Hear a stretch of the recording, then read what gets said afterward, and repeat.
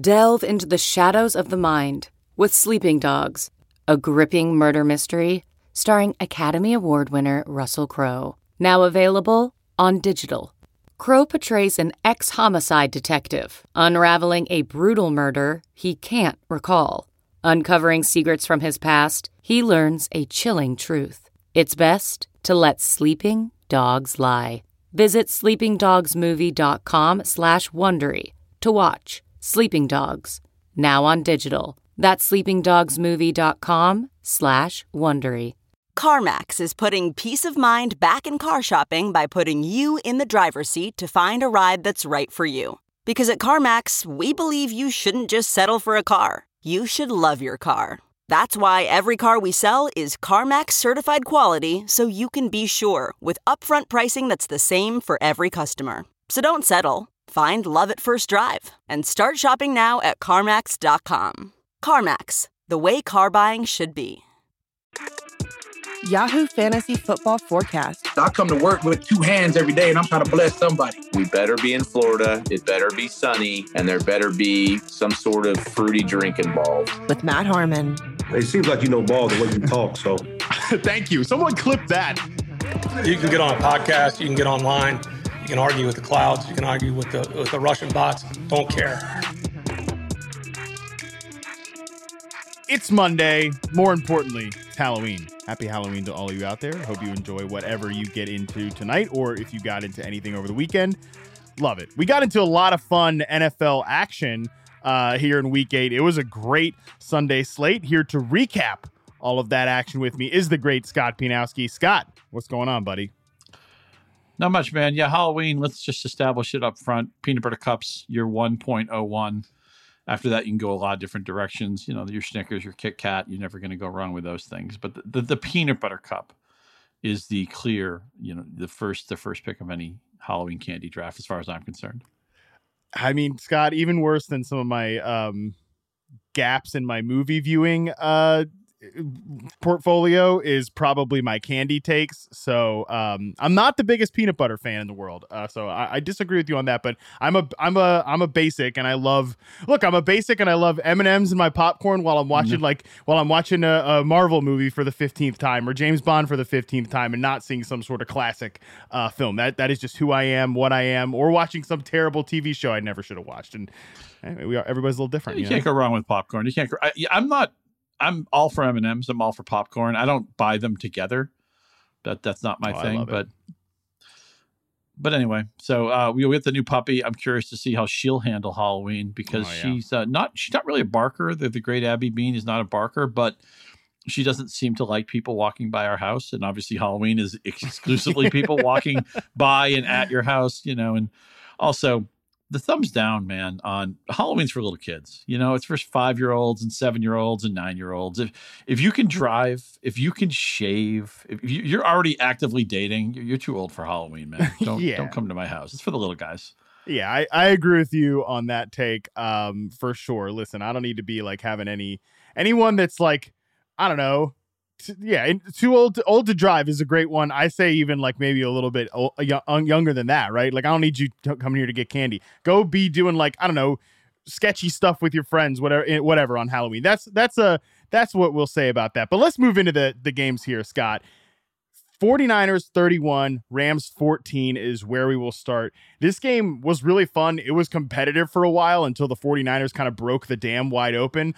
The highlight here is Christian McCaffrey in his second game, really his first full game with the team, full week of practice with the team. He completes the touchdown trifecta. Hasn't been done since LaDainian Tomlinson in 2005. He throws a touchdown, he runs for a touchdown, and he catches a touchdown. He was worth all those draft picks and more on this particular afternoon. Yeah, 3 was a magic number. There are 5 different players who accounted for 3 touchdowns as of, I don't know what will happen Sunday night. Who knows? Maybe, Diggs will get back into that category. But McCaffrey, just, look, what's there to say, right? We knew he was a special talent. It was a matter of how quickly could he get acclimated with the 49ers. He certainly looked comfortable today. So it's like, if we were to redraft, he'd be the first, the second, the third overall pick, whatever, depending on how you feel about a couple of other guys. He's awesome. It was encouraging that other players still got in the fun, even in a game where McCaffrey dominated. Kittle bails out with a touchdown. Ayuk had a really good day. He caught the touchdown pass from McCaffrey. Like a moron, I picked the Rams in this game. Just looking past the fact that Shanahan has owned McVay. I know, obviously, the Rams won the NFC Championship game last year, but Shanahan has dominated the series. And I thought, well, even though both teams are desperate, the Rams are coming in off a bye. If the Rams have anything left to say for their season, we're going to see it. And for about a half, I felt pretty justified. But in the second half, man, absolute doors blown off. And all the Rams' problems are still consistent here, right? I mean, they didn't really trust Darrell Henderson. They dusted off Ronnie Rivers, gave him a chance. He had nowhere to go. The offensive line didn't play well. Cooper Kupp had a solid game, not a great game by any means, and just about nobody else in this offense did much. I mean, we're at the point, we've lowered the expectations so much for Allen Robinson that 5 for 54 on 7 targets. Hey, hell yeah. Okay, Robinson, double-digit points in a full PPR, you know. Tyler Higbee was a disappointment. Took a shot early in this game. Did miss a pass that probably would have gone for 30 or 40 yards, but I thought maybe he was in a good spot this week. He didn't do it. Stafford doesn't even get the 6 yards an attempt as the Niners defense starts to get healthier. So I felt like the Rams had to win this game. Now, granted, the Niners probably needed it just as much, but RIP Rams season. I know the NFC is pretty weak, but other than Cooper Kupp, I can't find anybody in this offense I want to play. No, I agree with you. Van Jefferson returned and ran around on about 64% of the dropbacks. So he was like a full-time player, didn't catch a pass. And look, that's just how this is going to go. The Rams often, this is something that a lesson I have to reteach myself over and over and over again, because Sean McVay clearly is so connected in the media, and they do a great job of getting their message out there, right? But there is even a point like during the bye week where, Rams fans are like, okay, you're not going to be selling us on like Alaric Jackson. I'm probably messing up his name. But Jackson, the new starting left tackle for Joe Noteboom, they're gassing this guy up. Like they might have stumbled onto some gem because he was halfway competent the rest of the Carolina game after Noteboom got hurt. That's certainly not the case. And obviously we know the 49ers defense is very, very good. I was obviously just, from not a fantasy angle, because we know that that's not happening already, but it was this was a pretty good Allen Robinson day. He's made a couple of plays. He's at least integrated into this offense, but being integrated into the 2022 version of the Rams offense is not that exciting, right? It's 5 for 54 on a really good day, like you said. So the Rams are what they are. Man, I definitely think the Christian McCaffrey stuff's going to be so interesting going forward, because it is a set it and forget it with him. Obviously, it's just how much can other people eat if he's going to have this much of the backfield. And, you and I talked about Debo last week. Obviously, he misses this game. The 49ers have a bye week next week, so it's going to be a while till we see everybody together. But man, we know that Jimmy has a pretty quick check it down time clock, right, in the pocket. He wants to get that thing out of there, and McCaffrey was just so useful on just little routes out of the backfield. Boom, immediately check it down to McCaffrey. I think that is going to make things a little bit more difficult for guys like Debo. Obviously Ayuk too when Debo is not there, but we have seen Ayuk string together 3 really good games and be super important. So all these other guys are going to be very, very volatile, because I think this offense really is going to be built around Christian McCaffrey, which is why they go and trade all those drafts. And it's a credit to Shanahan and the boys too, changing the offense midstream to just make it, I guess they're probably not changing the offense, but integrating a superstar in this type of way. Yeah, so seamlessly. I mean, just he's been with the team a week and a half, and you would have thought his whole career had been spent with San Francisco. So it's encouraging to see that. You mentioned the San Francisco bye. Just, get ready, clear your schedule, man. There are 6 teams on bye next week: the Niners, the Steelers, the Giants, the Broncos, the Cowboys, and Cleveland. So you're going to have to do a lot of waiver work. You have to do maybe cut guys you don't want to. And it's also going to set up an opportunity where you're going to want to pick off, if you're one of the teams we talk about this all the time, if you're near the top of your standings, you may be picking off good players who are cut because your opponents are desperate and they need to win next week. So just understand. We saw a bye week a couple of weeks ago where 4 teams were on bye, but they were all great, right? I mean, this 6 teams collectively maybe doesn't have the same juice as those 4 teams prior, but it's the heaviest bye week of the season. Bye weeks are not uniform. Sometimes it's 2, sometimes it's 4, sometimes it's 6. There are bye weeks in week 14, right? I don't like looking too far ahead in the fantasy scheme of things. I say you should play the game with a telescope, not a microscope, but I'm in some leagues where I'm I might be fighting for my playoff life. I'm at some point going to have to look ahead to week 14, who's not available, just to make sure I can put out a competitive unit if I need to win to get in the playoffs. But just, again, every week we know you put the work in and you do the auditing in, but just know that you're going to have extra work to do this week because the Niners and 5 other teams don't play. It's excellent advice, especially keeping an eye on the folks that get cut, because there are some people that are going to have to make some complicated decisions this week. The Cowboys, they might have a complicated situation sort of when Zeke gets back. Cowboys 49, Bears 29. Scott, everybody knew Tony Pollard was coming, but man, did he really announce that with an exclamation point. Yeah, and let's be fair, everything Dallas did today worked. Dak was terrific. Throwing the ball, he ran proactively for it feels like the first time in a while, though maybe I'm just misremembering that. I wonder if Dallas thinks, Pollard, even though Pollard has a blow-up game, he only had 15 touches. And I wonder if they've convinced themselves. There used to be this thing with the Chiefs where they had Thomas Jones and they had Jamal Charles. And everybody could see that Jamal Charles was the home run hitter and was the splash guy. And Thomas Jones was, a solid player, but nowhere near as explosive. And I think Todd Haley, if I want to remember correctly, was in charge of this team for a while. I think he might have thought, well, I'm using Jamal Charles the right amount. Look how efficient he is. I don't want to go past that. And I hope Dallas doesn't fall into that trap. I would think that they're, as I mentioned, they're one of the teams that are off next week. It made sense. They were heavy favorites against the Bears. Why expose Zeke in this game? You probably don't need him. Give him 2 weeks to get right.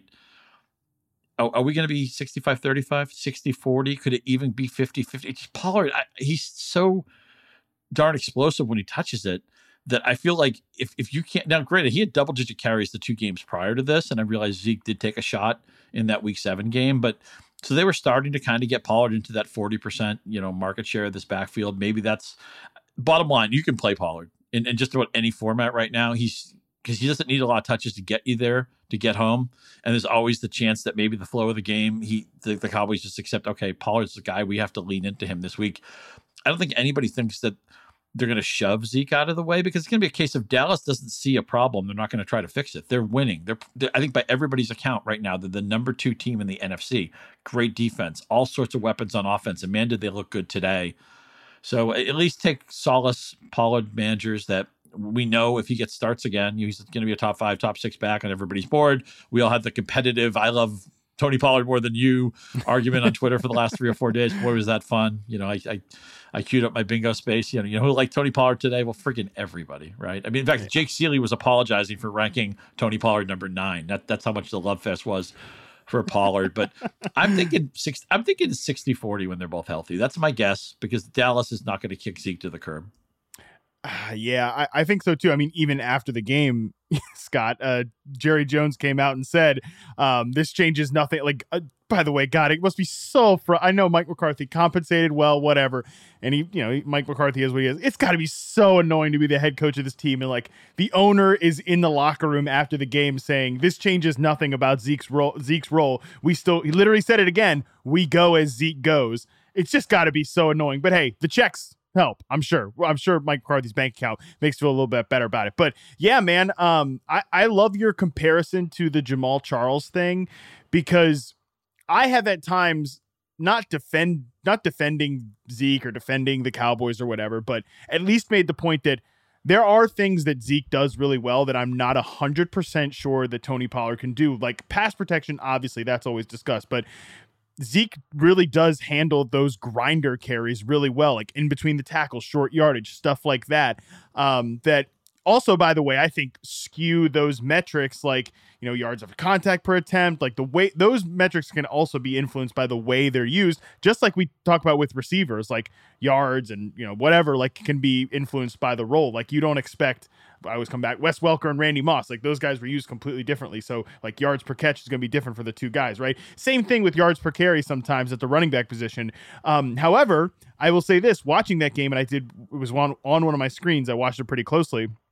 There were several carries that were just like in between the tackle type stuff where they're letting Tony Pollard get those chances, and he wasn't just grinding out those runs, Scott. It was like in between the tackles, and he was taking it for explosive plays that I think this offense really craves, even when everybody is healthy. So that shifted me a little bit to thinking, in a rational world, assumption of, I guess, of rational ownership, we would see something of a change. But obviously the Jerry Jones part of it is something that we have to keep in the back of our mind. You make a great point, too, that they play complementary football. They're good at different things. They have different running styles. And there's certainly a logical case for both of them to have significant roles. And I'm not even saying if I ran the Cowboys, it's not like I would put Zeke on special teams or anything, or just make him like an afterthought.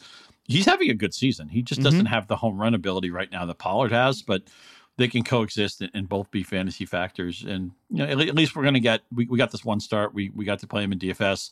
We got to play him in props. He easily beat his rushing prop, although he did need that long run to get there, in part because the game wasn't all that competitive. On the flip side, this can get lost a little bit. And I realize Justin Fields has a sack problem. He took 4 sacks today, and he holds the ball too long.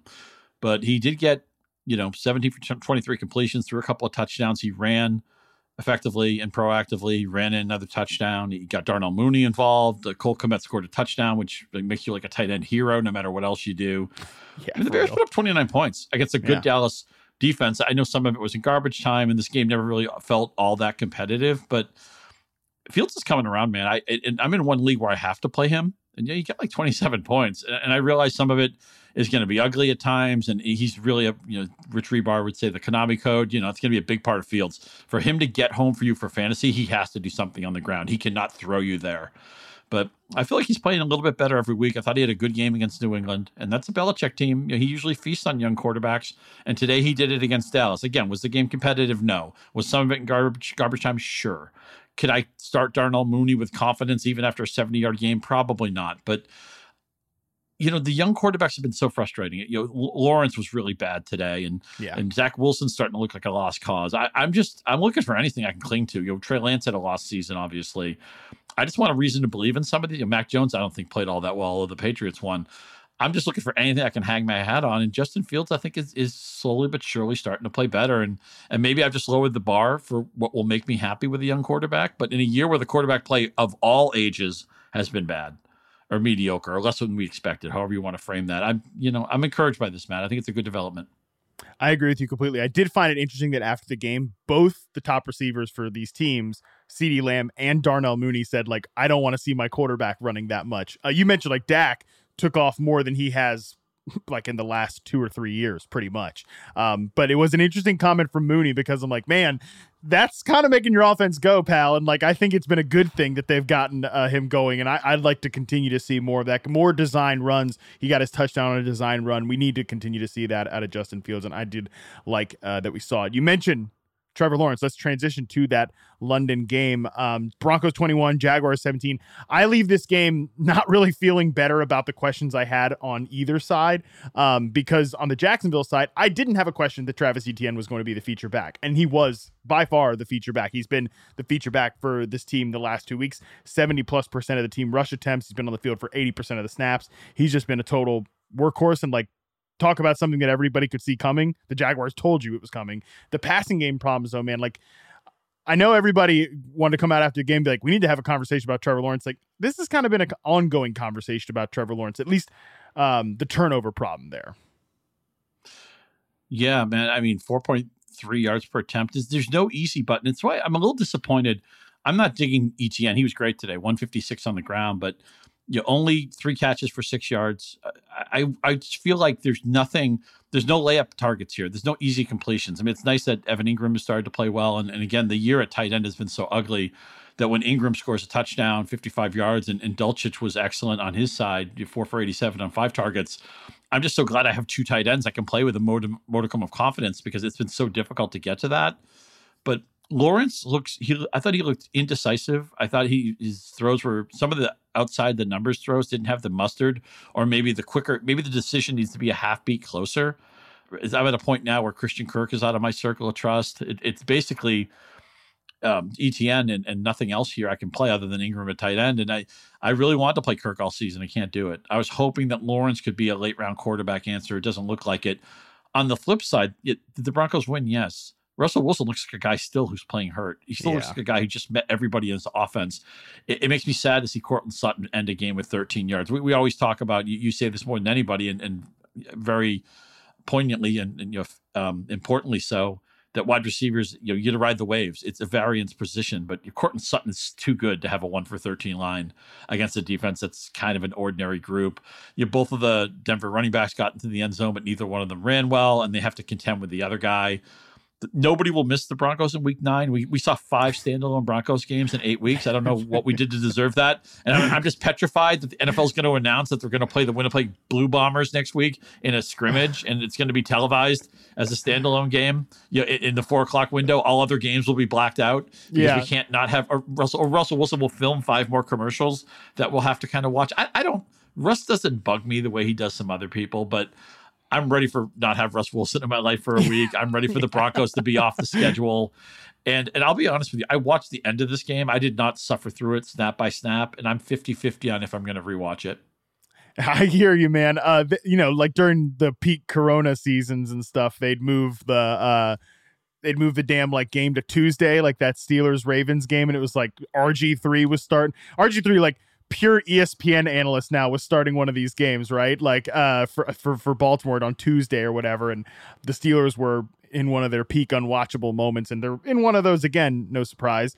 But oh God, like what if they did that with the Broncos, right? Like I don't know, that would test me a little bit. Like, I'll watch any football game anytime, anywhere. I love football. Broncos random Tuesday game, I'd feel a little conflicted. I did watch a decent bit of this game, and I thought the Courtland Sutton point, I think, is the best one here, because I've always been a little suspicious of this narrative that Courtland Sutton is so much like that he's that good that he is going to like dominate the target share here, push everybody else to the side.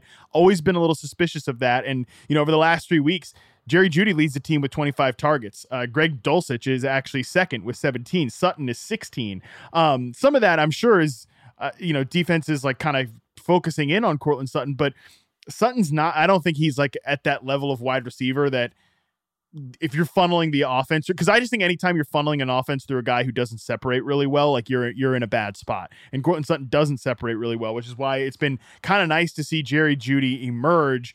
Because I don't think Jerry Jeudy's a star level player either. I think he's a little bit overrated, but I do think Sutton, just to use your phrase, the circle of trust, like I think Sutton's a little bit out of the circle of trust, like a set it and forget it type of guy because of this recent fall off that we've seen. I mean, we're at the point now we have to rank Jeudy above Sutton going forward. I don't know about going forward, but I think the gap should close. Like, because there is pretty much a gap in weekly rankings still where Sutton is like high teens, low 20s, something like that, and Jeudy's a little bit farther off. I do think like Sutton's got to come down and Judy's got to come up a little bit, but I'm not trying to really get too high on anybody in this offense because I still don't believe they're going to fix them. They're certainly going to fix themselves. You're not getting a bounce in your step from Dulcich? Well, yeah, I mean, tight end relative for sure. I picked him up on my David Njoku team, and I'm like, thank God, right? Like, okay. That for sure. Like, if he's out there and he's going to catch 5 balls for 80+ yards, 100%. But like, would I say bounce in my step? Probably not. Maybe just a little bit like a whew, wiping the sweat off my brow, feeling a little bit better about it. Fair enough. Cliff Kingsbury not wiping the sweat off his brow anytime soon. Vikings 34, Cardinals 26. Patrick Peterson after the game talking about how he's doing video game celebrations. He's not sure what video game it was, but he knew why he was doing it, right? Because of Kyler Murray and stuff. We talked about this with Frank on the preview show, Scott, where DeAndre Hopkins, if he was going to get slot snaps going forward, it was going to just completely put Rondale Moore in the dirt. Hopkins went back to a 15% slot rate. Rondale Moore comes back in the game plan. Pretty much exactly what we thought would happen.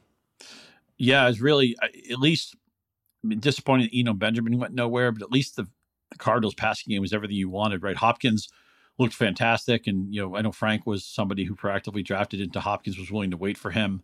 I'm not the type of person who wants to wait for somebody off an injury come back, but the fact that Hopkins was coming back off a suspension, so you would think no physical problems. He's already been with the Cardinals for a year. He's in peak form right now, and it looks like that could be a league winning pick. And I wish I had some shares of it myself. But Hopkins goes nuclear, but Moore plays well. Ertz gets in the box. Kyler did. I still feel like Kyler and Cliff aren't on the same page, and the offense is still.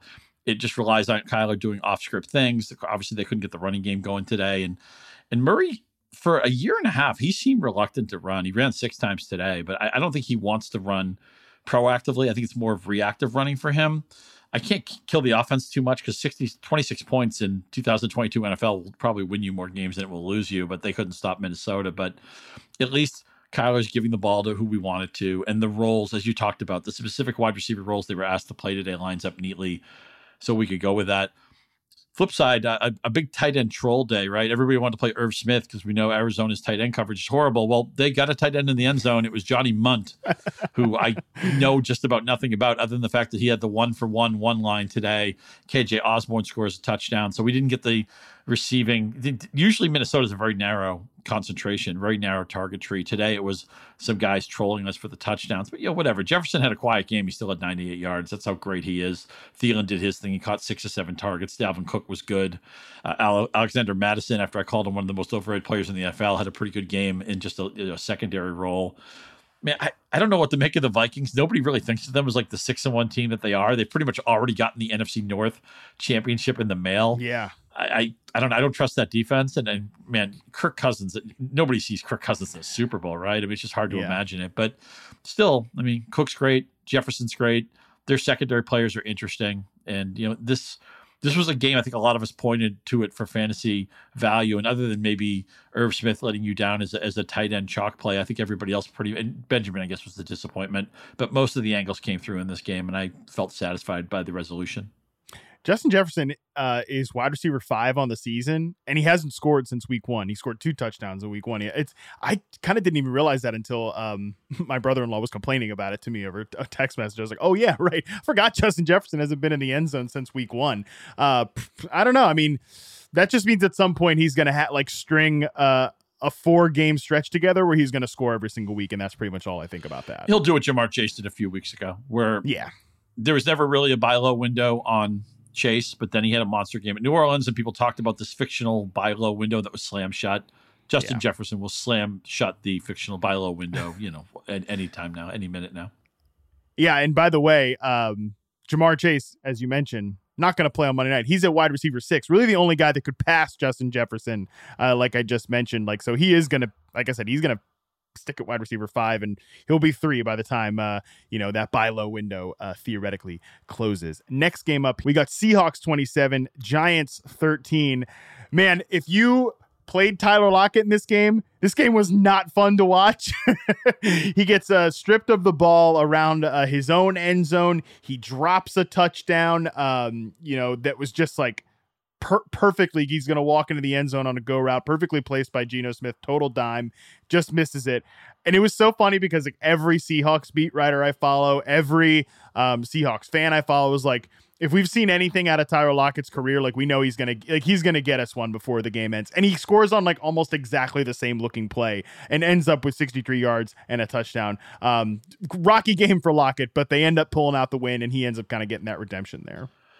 Yeah, I mean, both of the Seattle receivers eventually got around what you would have expected because they both had a touchdown. It was just miraculous that DK Metcalf was even playing. As you mentioned, Lockett easily could have had 3 touchdowns.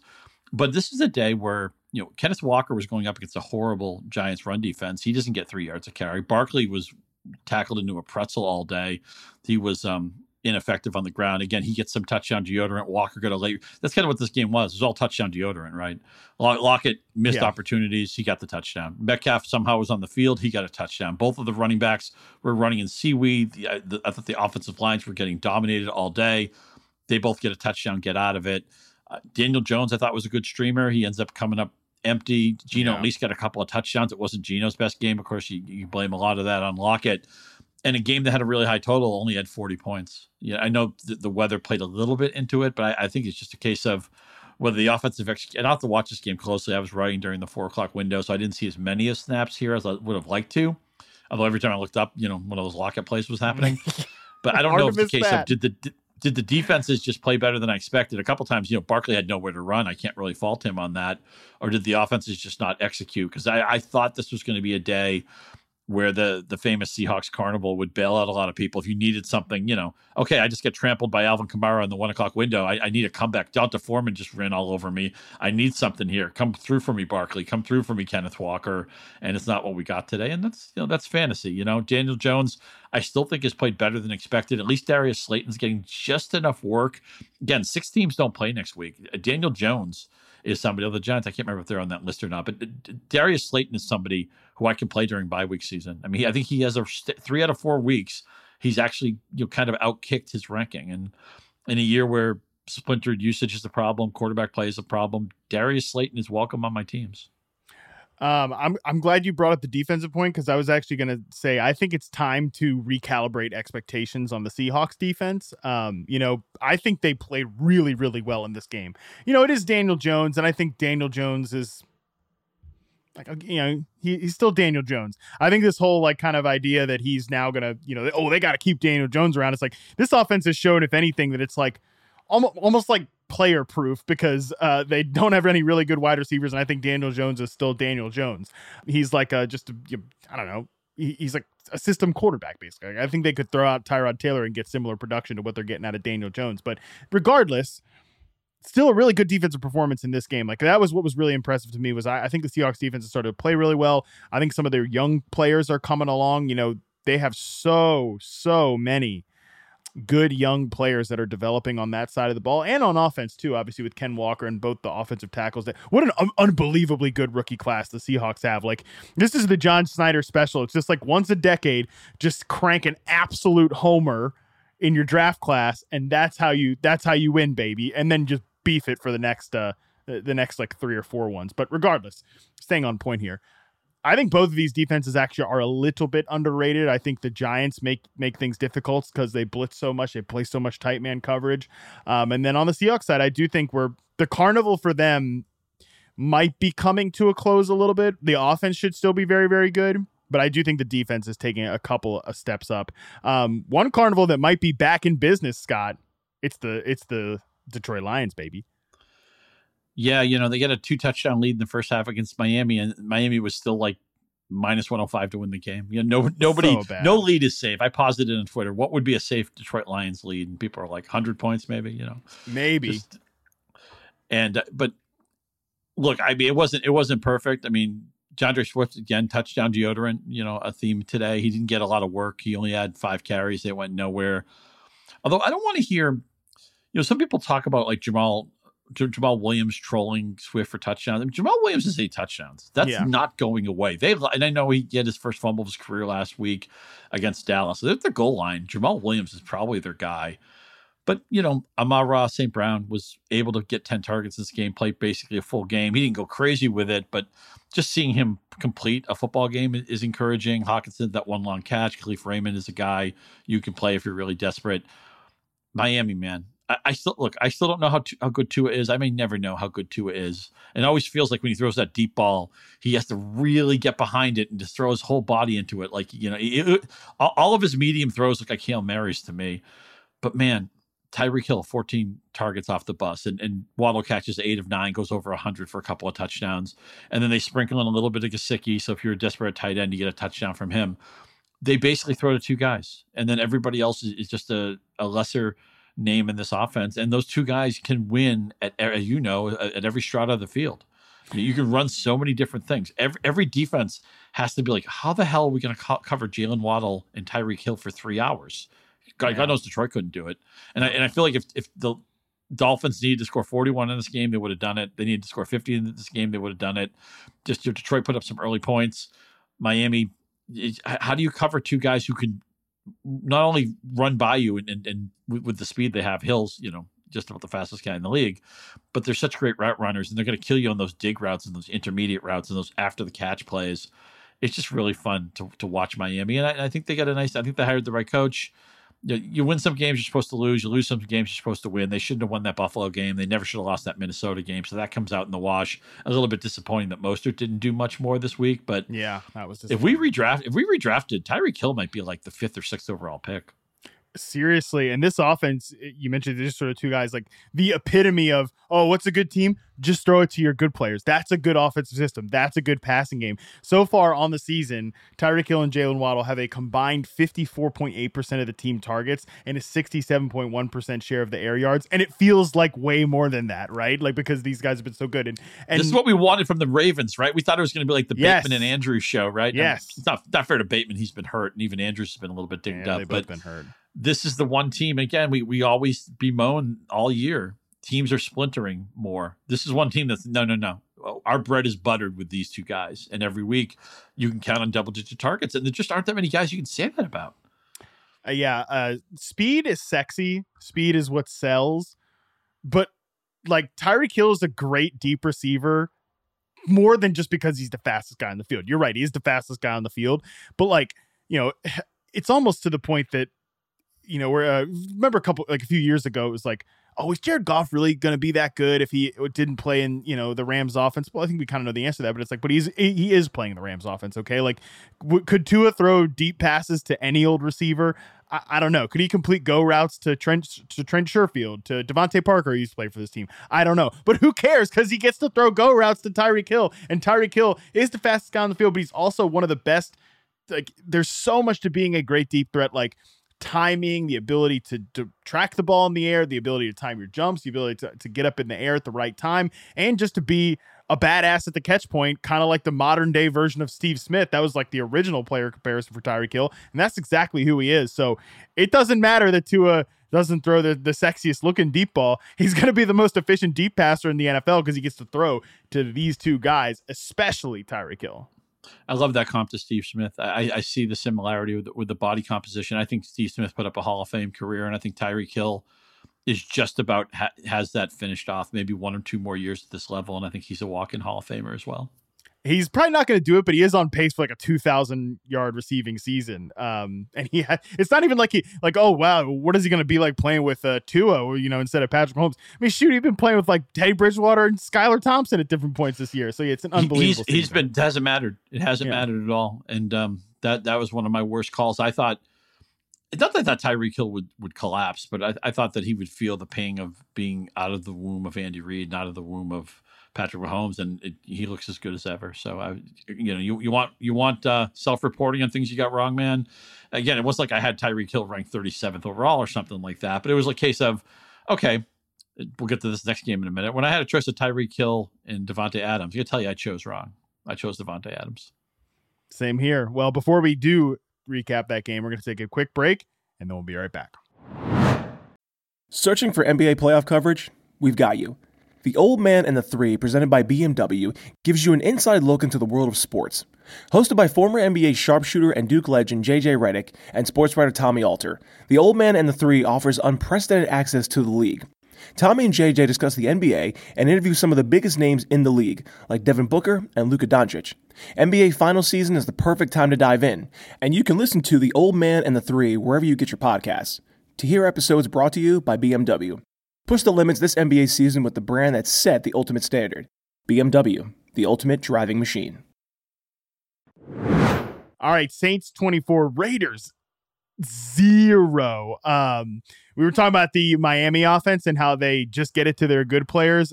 Graham Barfield was one that kind of inspired me to look that up because I saw he compared the Dolphins to the Raiders. The Raiders, 8 targets for Matt Collins, 9 targets for Foster Moreau. This was an offense that 5 targets for Keelan Cole, 5 targets for Amir Abdullah. Obviously, this game goes haywire, right? But this was a team where we thought, Scott, that it was like it's going to be super, super concentrated for these players, and it is absolutely not with right now with this team.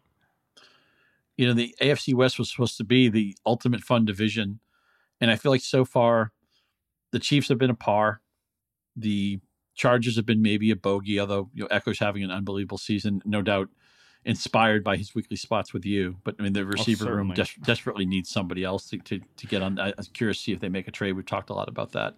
Brandon Cooks should be in LA right now. He should be on his way. They should be doing that trade. For and sure. Not Get for the that Rams. done. Yeah, for the Chargers. Get that done. No, nothing can save the Rams, I don't think. No. Not even, and not to mention Brandon Cooks has already done that dance. I don't think he'd come back there. But the Broncos, I think everybody's going to celebrate their bye week. Nobody wants to watch them play again. And maybe the stench of the Broncos is shielding everybody from how awful everything's been with the Raiders. Josh Jacobs has been fantastic. You can't blame him today because the game got out of hand. But Derek Carr's not playing well. You would think Hunter Renfrow and Davante Adams retired in the second quarter of this game. Whatever. Matt Collins and Foster Moreau caught a couple of passes, but whatever. They didn't get close. This is a 24-0 game that felt like it was 40-0. It wasn't competitive from the jump. And you talked about wide receiver rankings. I think before this week, Adams was still like 5th or 6th in per point wide receiver scoring. And even if you just went cumulative, he's still at a high rank, in part because the scoring overall has been down, and a disappointing year for Adams hasn't looked as bad because not that many people have hurdled over him. But I'm worried, man. We're in late October. You're supposed to have this stuff ironed out. I will give you a pass. If they played this game week 1, week 2, I'd be like, oh, yeah, extended preseason. It's going to take a while for everybody to get back on the same page. All that Carr and Adams magic at Fresno State, that was such a long time ago. Let's be patient. Let's not do anything rash with Davante Adams. I'm concerned about it. And then Waller's missed so much time, too. I don't know when he's going to come back. So the Raiders are officially, I think, in big-time trouble. And man, Josh McDaniels, he waited. He rehabilitated his reputation in New England. He was going to take the Colts job. He didn't take the Colts job. He took this job in Vegas. And this is the inflection point. Is Josh McDaniels going to be like an NFL head coach for another 15 years? Or it's going to be like, oh, we tried that again. It didn't work out in Denver. It didn't work out in Vegas. And then maybe he'll get his Nick Saban scholarship or whatever it is, fellowship in a couple of years. But 100%. It's ugly, man. I'm scared that it's not going to get fixed. On the flip side, this is so weird to say. Alvin Kamara is great, and I've been kind of vocal about fading him and everything because I didn't like some of the fits in the offense. But it's become obvious, not that Andy Dalton's anything great, not that he's Drew Brees, but Alvin Kamara needs Andy Dalton to be starting. I think maybe the Saints need Andy Dalton to be starting. After the first 20 offensive touchdowns for the Saints, none of them went to Kamara. Kamara spikes 3 times today. He puts the best fantasy running back game of the season on board. Most of it came through the pass game. He actually wasn't all that efficient as a runner, but he catches 9 to 10 targets. And the bottom line is, and again, Dalton is what he is. He's a veteran. He's on the back 9 of his career, but he understands the flow and the touch and the timing of some of that short passing and the screen game and all that a lot better than Winston seems to. And so if you're a Kamara manager, look, they just won, so I don't see why they'd change anything. I realize Dalton didn't play well in the Arizona game, but if I'm an Alvin Kamara investor, if I'm an Alvin Kamara manager, I'm like, man, please do not take Andy Dalton away from me. I need this for my guy. Yeah, I completely agree with you. And, I think in going into the year and maybe even like when Winston got hurt early, it's like, oh, Winston's better for fantasy. Winston's better for fantasy because he throws the ball downfield. But like that would have been in a hypothetical world where there was back in Tampa Bay when there was a bunch of receivers. All these receivers are hurt except Chris Olave, who's so good, by the way, that he can get like 5 for 52. And it's like, oh man, that's kind of a bummer for Chris Olave because he's been that good. We don't care about Traquan Smith. I mean, there's this Rashid Shaheed guy who keeps popping up for these big plays every now and again. Never heard of that guy in my life until he made a big play a couple of weeks ago. Never heard of him in my life. Like, we don't care about Marquez Callaway. We don't care about Traquan Smith. Like, we want this guy, Andy Dalton, to get the ball to Alvin Kamara in high leverage moments of the passing game, and we want him to feed a number 1 receiver, and that's what Chris Olave is, a number 1 receiver, and that's it. And he's more than good enough to do that. And I agree that if Winston's back there, I think the Kamara stuff really starts to get kind of shaken up, and it shouldn't be. How about Taysom Hill getting double-digit carries? I mean, that was the thing that happened. Yeah, it was a thing that happened, and it's good that our guy Trevor, he's away for the weekend. He runs our social channels. He's away for the weekend getting married. Shout out to him. It was yesterday on Saturday, and he's going to be gone on his honeymoon after this. That's really good because I know that when like Taysom Hill has like a bunch of rushing plays, the mentions are still on fire about the tight end eligibility stuff. So shout out to Trevor. He's on his honeymoon now. Hopefully he's thrown his phone into the ocean, and he doesn't have to see all these Taysom Hill where Taysom Hill doesn't even run any routes in the mentions because I know for a fact they're there, and that's good. I just hope that Trevor. Also, congratulations to Trevor and his lovely bride. I just hope he had one of the 3 touchdown guys today. I hope he had a team somewhere with McCaffrey and Kamara, which you could have conceivably on the same team, or maybe we'll get to this in a second. Maybe he had Donta Foreman rolling today. Oh man, Donta Foreman. Yes, Falcons 37, Panthers 34. Arthur Smith. Are the haters happy now? Marcus Mariota throws 28 passes and they win the game.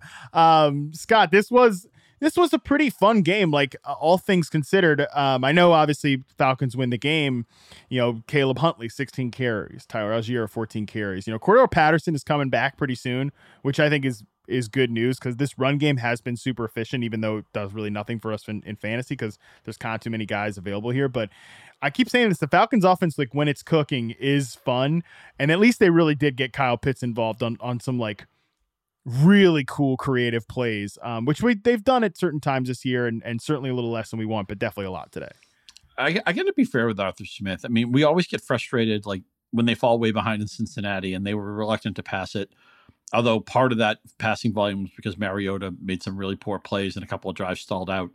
And maybe Arthur Smith just thought, okay, for us to string together a drive, maybe we can't just junk the running game the way most teams would. But everybody, and I realize Algier didn't run particularly well today. He bailed out with a receiving touchdown. But pretty much everybody who's gotten work in this running game has been effective. Yeah. And right now they're in first place in a really weak division. And I think it's going to be fun. I kind of root for chaos. I kind of root for entropy. In the NFL, you don't have to root that hard because the league's kind of based on that. Yeah, right. I like to see anybody like I had nothing. Like I grew up in New England, so I mean I'm a Tom Brady fan, but I just think it'd be fun if the Falcons made the playoffs or the Panthers made the playoffs, the Saints made the playoffs. Just one of these teams with maybe an 8 or 9 win upside ceiling makes the playoffs because they play different. You know, they all have an interesting story to me. You know, the Saints are removed from Breeze and Peyton. Carolina left for dead. You know, their quarterback play was so horrible, and PJ Walker shouldn't even be playing. And they give, you know, they trade McCaffrey. They're rebooting the team. And man, they were so close to winning this game. And although Mariota did play well, he threw a pretty bad pick in the overtime, and then Carolina got into range. It's just crazy how this is such a fun game, such a wacky game. You know, somehow DJ Moore gets loose for a touchdown, but then he takes his helmet off and they end up blowing the extra point that would have won the game. And then Pinheiro, the poor Carolina kicker, has another chance to win it. He misses what is basically what is an extra point right now. But look what we get, okay? We get a Kyle Pitts touchdown. Rejoice. Those don't happen a lot, okay? We get different people in the Atlanta offense popping. I mean, we didn't get the London game we wanted, but if you had to play Caleb Huntley, he came through. Algier needed the touchdown deodorant. He came through. Kyle Pitts, if you stayed the course, I ranked him pretty low, 12th or 13th. So if you went by my rankings, you probably didn't play him. I don't know who you played instead, but you know, at least Pitts could be back in the circle. Trust 9 targets for Kyle Pitts. That's like 15 on another team. And Carolina's back in play, man. The Donta Foreman revenge game. Remember, he was cut by the Falcons last year. Okay, look, not that 26 for 118 is, you know, he's not Derrick Henry here, but he scores 3 times. And even when they get Hubbard back, I would think Foreman at least is the 60-40 here. You know, and Carolina's offense, all we're asking for, it's been so hard to watch Mayfield. All we want is just be professional. Just give us a reason to play DJ Moore. Well, we have it. DJ Moore's back in play. Easily could have had a couple of touchdowns in this game. Give us a reason to play maybe one of their backs or maybe 2 of their backs. We have it. Foreman's popped the last 2 weeks. Hubbard looked good last week. The defense isn't bad. I know there are a lot of crap load of points today, but the defense isn't that bad. All we wanted Carolina to do, they were the consensus choice 2 weeks ago.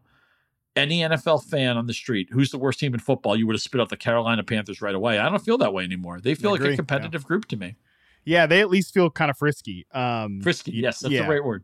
Yeah, and DJ Moore, since PJ Walker took over as a starting quarterback and Steve Wilks as the interim coach, 35.9% of the target share. Obviously, we had to get 2 guys out of here in McCaffrey and Robbie Anderson to make that happen. But yeah, it doesn't have to be that hard. Like I was struck today as DJ Moore, like basically won them the game. I was kind of annoyed with how the announcers were like really hammering him for taking his helmet off and celebrating in like what has been a super frustrating season, because it's like, hey, kicker, how about make the kick in the dome, bro? Like it's a 48-yarder. Just make the kick, or in overtime, or make the kick in overtime. It's 35-yarder. Yeah, that's your job, bro. Like make the kick. So I was a little annoyed that they kept giving DJ more crap, because it was like, also I remember when Matt Rule like basically called out the receivers for not getting open and made that excuse for Baker Mayfield, to the point that DJ Moore had to answer questions in the most uncomfortable interview I've ever seen. If you want to find it, you can go to my Twitter timeline. I brought it back up today. Just crazy that like that's how bad the vibes were. And I think DJ Moore is like in the clear now. Maybe not. He's, as I always joke with you, Scott, he's probably not going to lead the NFL in receiving yards, but he is like clearly on I don't like the every week wide receiver 3, maybe low end 2 borderline there. I think he's worked his way out of the start sit questions, right? And I think so. It's nice. It's just nice to see him validated, because I think everybody who I know in fantasy liked DJ Moore, and it's just nice to see him play well. I'm like, I knew he was good. I knew he was being submarined by what was around him, and it's just nice that right now that's not the case. Yeah, it's nice to know that we're not crazy. And Foreman, I just want to bring back the point on him real quick. And I know we're talking a lot about the Panthers didn't win this game, but whatever. Foreman is a good back, man. And like, he's probably our best case for like guys coming back from the Achilles injury, because he tore his Achilles, and it took him a long time to get back and get rolling. But like Foreman, I thought I completely forgot he got cut by the Falcons last year until you brought it up pre-show. But when he got in there for the Titans last year, there were definitely certain games where it's like, because I think he was wearing the number 7 or wearing the number 2 or 7 or something like that. It's like, oh, that's not Derrick Henry, right? Derrick Henry's still hurt. Yeah, because he looked good last year with the Titans. And I feel like the Panthers have something in him. He's not going to be Christian McCaffrey, but I would love to see them continue to just like 18, 20 carries. And as long as the game is competitive, like keep Foreman rolling because he runs really well. Yep. And again, I'm just so glad that Carolina is no longer on the restricted list, that we can take them seriously as an NFL team. And we have one more fantasy offense that has some playability to it. Absolutely. DJ Moore, like too good of a guy to just be on the complete, buried list like that. There are a lot of players buried on the New York Jets roster, Scott. This was, if you're a Jets fan, this game, there's been other games that make you feel this way. I don't know how you watch this game and be like, you know what I definitely want to do? I want to harass like everybody on every media member who's like, yeah, the Jets are good, but how good is Zach Wilson? The guy, Zach Wilson, terrible game in this one, threw an interception on a pass where he was trying to throw the ball away. Don't know that I've ever seen that one. This was a really rough game if you're a Jets fan, and I mean, on the Patriots side, like we kind of know who we're rocking with there, and those guys at least did show up in Ramondre Stevenson and Jacoby Myers. Yeah, the Patriots are really tidy. It's Stevenson and it's Myers, and that's it. Everybody else is, you'd have to play if you were boxed into a corner. Harris is 2 straight weeks. The first week I understand we didn't play a lot, but this week we had to accept it's Stevenson's show. He catches. Stevenson caught a bunch of passes last week, but they were behind. He caught a bunch of passes this week and they were ahead. So not that I don't think any Stevenson managers needed a lot of extra encouragement for him, but he is definitely graduated from start sit. He's set and forget it. If you're not starting Ramondre Stevenson, you must have an unbelievable abundance of talent at running back, and pretty much I hate you. Kobe Myers, good player, man. I know he's always been on your radar. He's smart. He can get open, and I don't think Mac Jones played particularly well, but he didn't have to. The weird thing about the Jets, a few things. I thought Michael Carter was going to have a good start in this game. I thought maybe they would ease Robinson in, which they kind of did. He only had 5 carries, but Carter didn't do much. And Wilson actually hit on some big plays. Garrett Wilson had his best game in a while. They hit on a big pass to Mims. I'm curious to see if Mims is somebody. I feel like the Jets have enough receiver depth, and they should know who they are. The Jets aren't, maybe they sneak in the playoffs, whatever. They have no chance to win the AFC. I think it'd really be a mistake if they don't trade one of their veteran receivers. Maybe Mims could get them something. Maybe if Corey Davis is healthy, he could get them something. They have 2 young receivers they can build around. It's disappointing to see Elijah Moore not do anything in this game. I don't know if he got dinged up or not, but he ran like 7 routes in this. 7 routes, okay. Yeah, so and after the game, Scott, brought him back. Did you see what he said after the game? I didn't. A reporter asked him in the locker room, what's like about his thoughts on his chemistry with Zach Wilson. And he said, I don't get the ball. I don't know. Like, I don't know what to tell you. He's like, I don't know about that. I don't get the ball. So, he's, I think he did speak afterwards, like that he regretted that his trade request like became a distraction, all that type of stuff. But I don't know, man, it's pretty concerning that they just ran him on 7 routes. I don't know. I agree with you that, like, Mims would be a good trade candidate. Even Moore would be like, I would love to see Elijah Moore on a different team. And I think Elijah Moore would love to see himself on a different team at this point. Man, the Jets play the Bills next week. That could get really ugly. That'd be bad. To what level maybe we can blow off the Tyler Conklin thing, although he did have 2 touchdowns, but how are we going to rank Garrett Wilson going forward after we all love him as a talent? He starts off hot. A lot of it's with Flacco. Wilson comes back. The Jets are getting all these bad quarterbacks all in a row. And man, Mac Jones didn't play well today. He threw a horrible pick that was taken back by a penalty, a pick 6. But there's even a point where I wondered if maybe Zappy could have come back in the game. That's how bad I thought Mac Jones looked at times. But Garrett Wilson pops again, goes over 100. I mean, we all know he's a special talent. Ohio State is a wide receiver factory. I hope you're watching Marvin Harrison Jr. weekly. Just look, it's amazing. This guy couldn't even get in the field last year until the bowl game when guys opted out, and this year he's just looking like a Biletnikoff candidate. But Brian Hartline, former NFL receiver and obviously former Ohio State receiver, good player, cranking out studs there as the receiver coach. Man, there's like 4 or 5 college teams that just have a conveyor belt of talent, and obviously Ohio State receivers. It's just one of those groups. And I'm really fun to see Harrison spread his wings at OSU, even though I'm a Michigan guy. But what do we do with Garrett Wilson going forward? How do we apply this game? And the fact that he has to be tied with Zach Wilson, although Wilson, again, he got 8.7 yards per attempt. The problem was that when Wilson made a bad throw or a bad decision, he really paid for it. I mean, that's the Zach Wilson, like, state of the union at this point, Scott, is like when things are bad, like, and he wants to be like an off-script player, but he's so bad at the moment pressure comes in. I mean, that pick that he threw was like a throwaway when he should have been, when he was under pressure. Like, and he still made the mistake even when he's trying to do the right thing. So I think with Garrett Wilson, I'm not going to put much stock into this because Corey Davis was out. Like, if Corey Davis is in this game, I think that line probably gets split right down the middle between those two guys, like, about 50 yards. And I think that's probably what we're looking at. So I will remain skeptical of it. I think it's realistic somebody could get traded.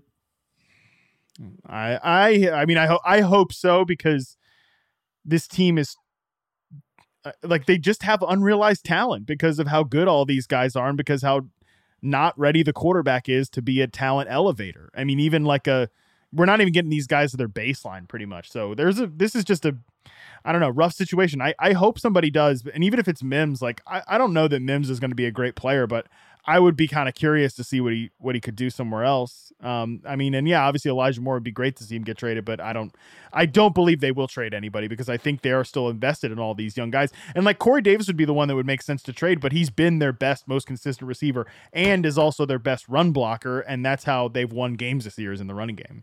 That's a great point about his run blocking. But I guess the reason I bring it up is because so much of fantasy is about elimination, is about taking a 3-headed backfield and making a 2-headed backfield, taking a crowded target tree and taking one player off that. And all of a sudden now it's like we can feel better about where the ball might get filtered. So I'm curious. And this is different. The NFL trade deadline is different now. It used to be a big nothing. And this year we've seen some big trades. It doesn't mean there'll be big activity, up until the 11th hour, but teams seem more open to doing things. When in the past, I think teams got burned by making moves at the trade deadline, and then just became a case of, okay, it was a waste of a day. You spent the afternoon waiting for something to happen, and like some backup linebacker would get traded for a 7th-round pick or something. That would be it. It's like, okay, well, I wasted that afternoon. I'm not getting that time back. I would like to see, selfishly, I'd like to see the Jets make a trade. I think it would actually make sense for their roster anyway. But again, it's a case of when we can take one player out of the equation, one player out of the target tree, then maybe other players become more plausible. One team that is super, super tidy, super condensed right now is the Philadelphia Eagles. Eagles 35, Pittsburgh 13, man. I mean, what a beautiful fantasy situation. Jalen Hurts, Miles Sanders, obviously Jalen Hurts and AJ Brown go off. We can have like an extended conversation about that. But, the other guys that make it happen, Miles Sanders scores a touchdown. Devontae Smith gets in the end zone. Dallas Goedert, 6 for 64. Can't turn your nose up at that at the tight end position. Like, that is what we want in a fantasy offense. And man, AJ Brown just goes absolutely crazy in this game. 6 catches, 156 yards, 3 touchdowns. The 3 touchdowns all came on go routes. I mean, just unbelievable. And my buddy Marcus Grant juxtaposed like AJ Brown's box score today versus like the Titans wide receiver room on the season. And the Titans are good. And I kind of understand some of their justification with the AJ Brown trade. Like, they're just a really good organization. And Mike Vrabel just keeps that team just churning. We'll talk about them a little bit later. But it is just a funny comparison, just how nothing is going in the Titans receiver room and everything is going for AJ Brown. And man, AJ Brown I feel the same way about Tyreek Hill, Scott, that it's like, I wish I had just like thought about nothing but how good at football I knew AJ Brown was, and nothing else when it came to like, where should I rank him in fantasy? Like, they're quarterback questions. Who gives a damn? Jalen Hurts gonna be better because he's throwing to AJ Brown. I even said that plenty of times. My rankings just didn't reflect it, and I regret that. AJ Brown might be the best receiver in football. If I were starting a team, we could have anybody for the next 2 or 3 years. I might pick him. And man, did he just toy with that Pittsburgh secondary. And at one point he caught that gorgeous touchdown on the right sideline. He beat a couple of Pittsburgh defenders and he pointed them out. Yeah. And then the Eagles, you can see what they're practicing because they had a very elaborate celebration afterwards. They got a taunting penalty. And I thought to myself, you know what? When you score 3 touchdowns and you're undefeated in late October, you should be allowed to taunt. You should be encouraged to taunt. Okay? I mean, whatever. You just point at the guys you beat. Let that go. Is that? I think the children of America can witness that play and will not be scarred for life for it. Although you mentioned Devonta Smith, he actually didn't get a touchdown today. He was the one guy kind of left out of the fun because Zach Pascal had to catch a troll touchdown for us. But hey, Miles Sanders gets in the box. He didn't get a ton of activity. The thing that's weird about the Eagles is that you think, and I told a lot of people to play Sanders, and it's not like he killed you. He got you 78 rushing yards and a touchdown, but it's normally you think, okay, running back, home game, double-digit favorite. That's good. But you worry, the flip side of it is to be, well, what if the rushing touchdowns go to Hurts? Again, Hurts threw for them today. But that's always a problem with Sanders. He may not get the rushing touchdowns. Or what if the game isn't competitive? He kind of got the Devin Singletary treatment, right? That the Bills a lot of times in their competitive games, they lean on Singletary. In their non-competitive games, they back off Singletary and save him for another day. I wonder if that's maybe what the Eagles did today. But, man, A.J. Brown is a grown-ass man. And the problem we always had in Tennessee is that it was like, okay, AJ, here's your 5 targets. Here's your 7 targets. Go be great. We're only throwing 25 passes today, or we're only throwing 22 passes today, and we're not going to pepper the ball to you. AJ Brown is open when he's not open. AJ Brown can score on any pass on the field. And he's always open too, Scott. That's the thing, is like he was number 3 last year in success rate versus man coverage, like in reception perception. Like that's the crazy thing about him, is he shines so bright in those highlight reel moments, like when in the contest situations and after the catch. Like I think it's always been underrated that this guy's like these Devontae Adams or Stephon Diggs in terms of his ability to beat man coverage. He reminds me of Terrell Owens, maybe. Very Owens-ish. Yeah, it's just one of those things where he's hyper competitive, and I also love that Hurts is comfortable enough with him that Hurts doesn't need to see this big gap. He's like, okay. Like again, that touchdown I was talking about earlier, the coverage wasn't bad, but Jalen Hurts is like, I got AJ Brown, I got the sideline, I'm throwing the ball up there, and I think my guy might catch it. So, what a fun team! I don't know what to say about the Steelers. I mean, maybe the Eagles are just the wrong team, wrong time. Najee Harris looks like a brick. They had the cute touchdown where Claypool got the flip on 4th down, and we found out, at least I found out, that Chase Claypool was left-handed, which was pretty cool, but. Not much to go here. Pat Freiermuth is, quasi-startable at a very weak position. I keep saying with Harris, all you can really do is hope he has a big game and try to trade him. But I'm at a point now where even if he had a big game, I think your co-owners, your rivals might be still nervous about him. They're going to block your number. You send that offer. I'll tell you what. Yeah.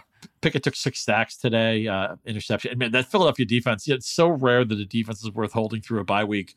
We've talked about this a lot. Other than the game at Dallas, I don't see a single, now that the Colts are kind of just a team, the Eagles, barring a major amount of injuries, are going to be favored every week the rest of the season, except maybe the Dallas game. That's what a juggernaut, what a wagon this team is. Kenny Pickett after the game, like basically kind of said, no, not basically say, he said guys are not studying enough. Like we don't study enough as a team.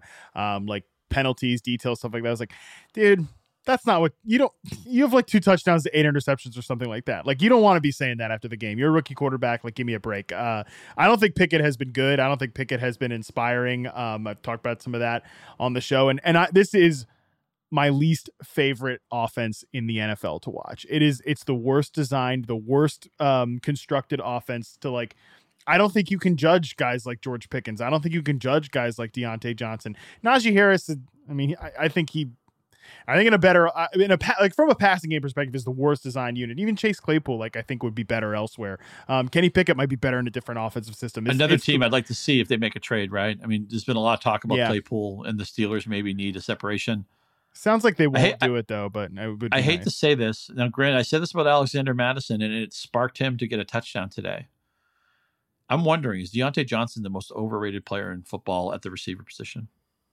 No, because I don't think people actually rate him that high. But okay, it would be, Scott, it would be great if he had an above average quarterback once in his career, and it would be great if he was not playing in this offense. I get it. Like 57-year-old Ben Roethlisberger wasn't above average. Not doing it for me. Kenny Pickett hasn't been doing it for me. Mitch Trubisky hasn't been doing it for me. And like I said, dude, I mean, this offense, it's so poorly designed, especially for modern, like the way modern defenses play, like all this cover 2 stuff, all this cover 3 stuff, all this zone coverage. Like they have all man beaters in their offense, and nobody plays man coverage on them because they know they don't have to, because they know their route combinations don't attack zone coverage in the right spot. And they throw so many they'd run so many go routes. George Pickens leads the NFL in go routes. I think Deontay Johnson's like 4th.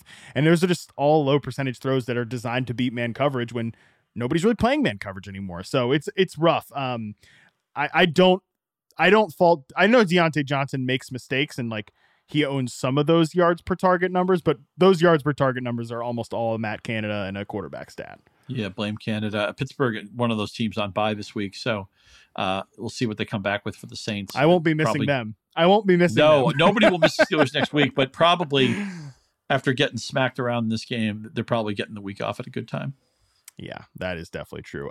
Titans 17, Texans 10. Derrick Henry. Hey, I love that the Houston Texans were like, man, we finally get rid of T.Y. Hilton just clowning on us 2 times a year. Now Derrick Henry just runs for 200 yards every single time he goes against them. His last 4 games, he's gone over 200 yards against the Houston Texans. People were all jazzed to start Malik Willis in this game because he can run, and it did not go well if you started Malik Willis. Yeah, because Houston 32nd DVOA rush defense, Derrick Henry just dump trucking him, just running. I feel like Henry could have gotten as many yards as he wanted. In this game, once the Titans got more than a touchdown lead in this game, they might as well have been ahead 40 points. Yeah. And Houston, I expected Davis Mills would be, I don't know, just not horrible. And maybe it's just the infrastructure here is so broken. I think they really need to trade Cooks.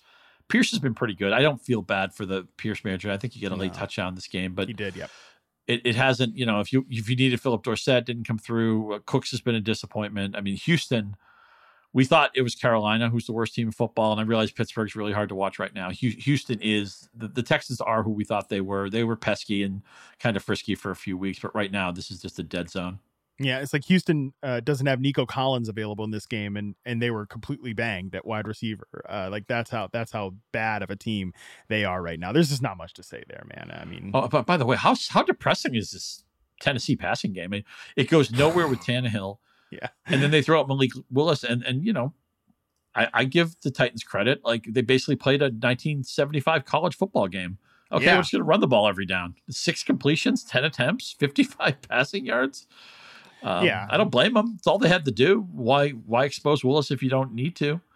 But still, there's nothing even close. Robert Woods is so far away. I'm not even fielding Robert Woods questions anymore. He's gone from, should I start Woods to, should I pick up Woods? Now it's like he doesn't even exist. Like he's retired. And I take no joy in that.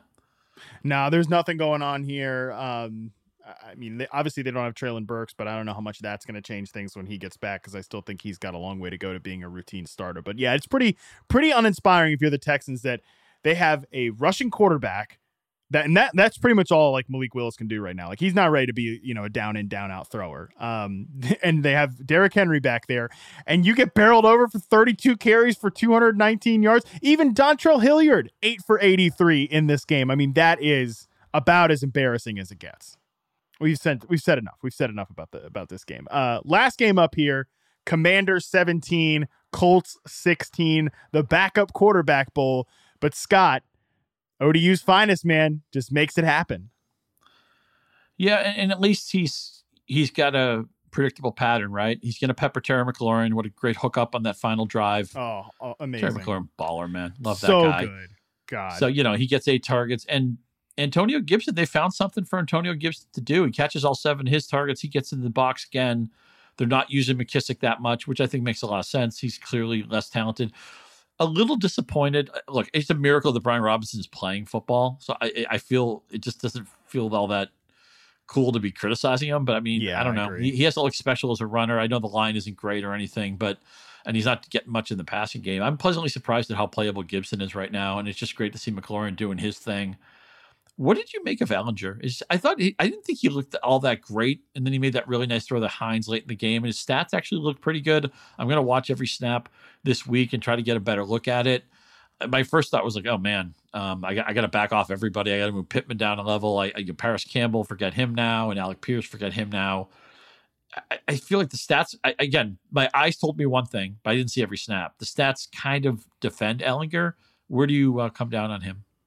My takeaway watching this game and watching Sam Ellinger, and I agree, there were certainly moments for him. My takeaway was, man, I get why the Colts keep trying to just find a veteran quarterback to drop in here, because my God, they have so many guys that can make plays. Michael Pittman catches 7 passes for 53 yards.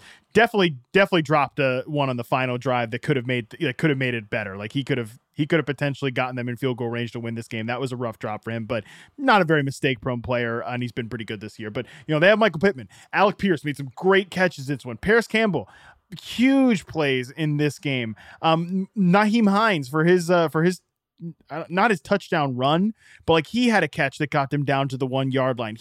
Incredible play. And obviously they have Jonathan Taylor. I was like, man, somebody is set up to thrive in this offense. I don't know if Ehlinger is that dude, but man, like he was able to just hit the guys when they were open. And I think the play calling was creative. And like, I still think Frank Reich designs a good offense. Whether he survives this mess that Indy has become is unknown. But I do think that like he can scheme up open guys for Ehlinger. And I don't think Ehlinger looked like overwhelmed, right? You know, same thing sort of with Heineke on the other side. Is it, I mean, Heineke's a totally different animal, dude. Like that guy just so confident in himself. But yeah, I don't think Ehlinger looked overwhelmed. That was my big takeaway. And it's like, okay, he can hit the open guys, and there's going to be a lot of open guys in this offense because there's good players, and I think Frank Reich is still a good offensive designer. It'll be fun to watch Ehlinger go head-to-head with the Patriots next week.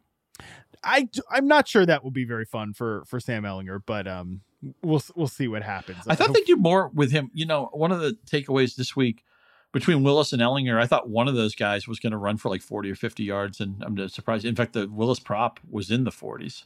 And I still thought it was an over, but I guess the game script went in a certain way that they didn't need to do that.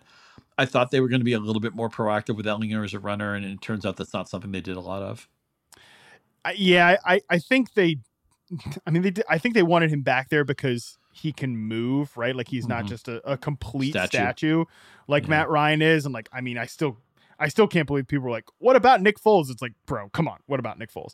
But of his 6 rush attempts, 3 of them were a scramble for Sam Ehlinger. So it was a little bit of a mix of scrambling. It was a little bit of a mix of designed rush attempts. The problem there is just like, I think he's a good runner. I don't think he's an elite athlete. So, you know, that problem's always going to be there when you're trying to like design an offense around it. But I agree with you. It was a little disappointing, but we'll see going forward. I'm sure he'll have some. If we're redrafting tomorrow, where would be the right pocket for Jonathan Taylor? Ooh, that's a good question. Definitely behind McCaffrey, definitely behind Eckler, definitely behind Barkley. Yep. Henry, did you say Henry? Yeah, I got to be behind Derrick Henry. I think he's behind. Well, we'll see what happens with Cooper Kupp's injury, but he'd be behind Cooper Kupp for me too. This may sound crazy. Is he behind Kenneth Walker? Man, good question. Probably not, but that might just be. I'm not living in the moment enough. And Taylor might go, and then Walker might be like the next pick of the pick after. I mean, they might go very close to each other. He's definitely like in that tier of dudes. How about Kamara? You take Kamara before Taylor?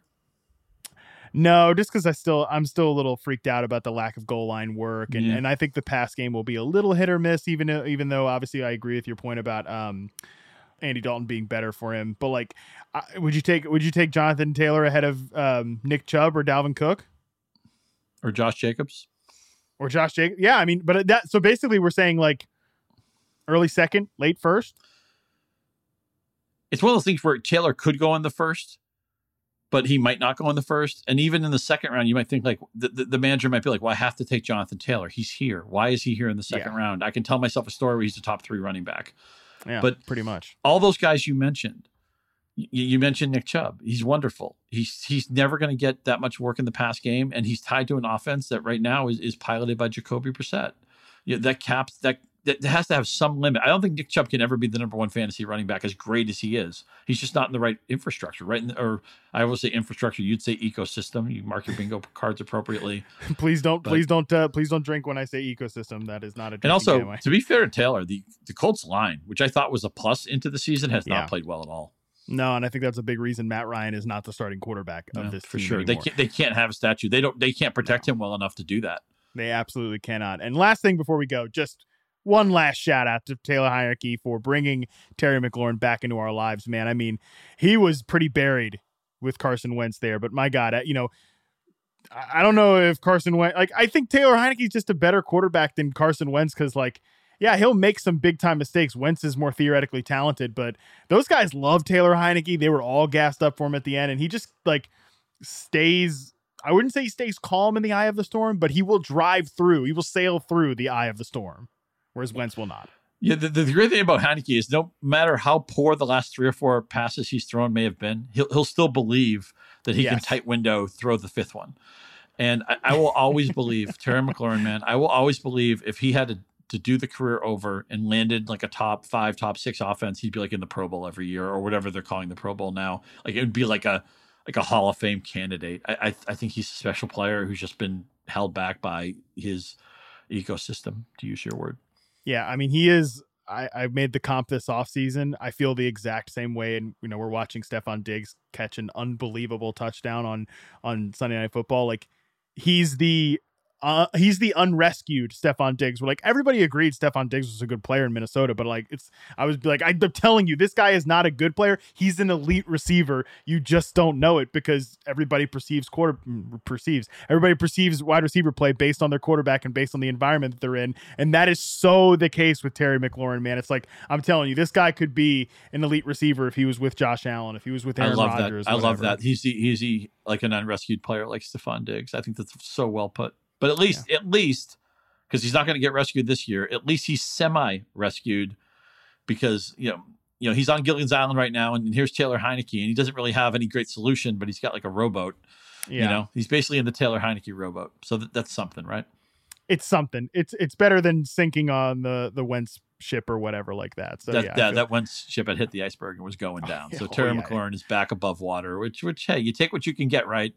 You can't always get what you want, but you try sometimes, you might get what you need. Maybe Taylor Heineke is what Terry McLaurin needed to get back in our fantasy good graces. So we got that. And, AJ Brown too. I know we're just running long at this point, but I'm just going to say AJ Brown is like, I think that's the same thing as the Stefon Diggs trade, right? Where AJ Brown, I think everybody universally agreed, good player, but you talk about him as a top 5 receiver, like it's 100%. He was always been a top 5 talent. That's always been on film. Now it's going to be apparent because the numbers are going to be there, and he's going to play in big games with the Philadelphia Eagles as the centerpiece of their offense. And now the Titans have to see if their Justin Jefferson gamble works out because they took Treylon Burks in the first round. Like they have to see if that part of it works out, because that's why nobody slams the Vikings for trading Stefon Diggs, because they hit a grand slam home run with Justin Jefferson with their pick to replace him. Now we'll see if the Titans work out, but hey, they keep winning regardless, so who cares? And with all this McLaurin talk and all this AJ Brown talk, of course I'm triggered. I have to mention, N'Keal Harry scored a touchdown today. He did. Yeah, he did. I thought of you and I was like, well, maybe Scott won't be crying about Darius Slayton on the podcast, but you still brought up Darius Slayton. Slayton looked good. He made a really nice contested catch in the second half of it. I look, saying you're the best receiver on the 2022 New York Giants is no special thing right now, but I'm better than whatever's left of Kenny Golladay. I'm better than Kadarius Toney, who excited to see what he might do now that he's on a team that doesn't dislike him so much. But I've been a N'Keal Harry critic. I know he's a good blocker. He scored a nice touchdown today. So here's to you, N'Keal Harry. You outproduced Deebo Samuel today. I mean, Deebo didn't play, but you got past them. So the arrow is pointing up, right? The arrow is pointing up on N'Keal Harry. So we got that. There we go. All right. Now that we're deep into N'Keal Harry talk and all that, I think that's definitely Producer John is like, wrap this up, boys. He's like got to be just screaming about us on the other end of this. So certainly I think that is going to do it for us. Hell of a show. Appreciate it, Scott. You can follow Scott on Twitter at Scott_Pianowski. You can follow me at MattHarmon_BYB. And while you're there, make sure you're following at Yahoo Fantasy. If you like the show and want to support us, we would love it if you left a 5-star rating and review on whichever podcast platform you're listening on.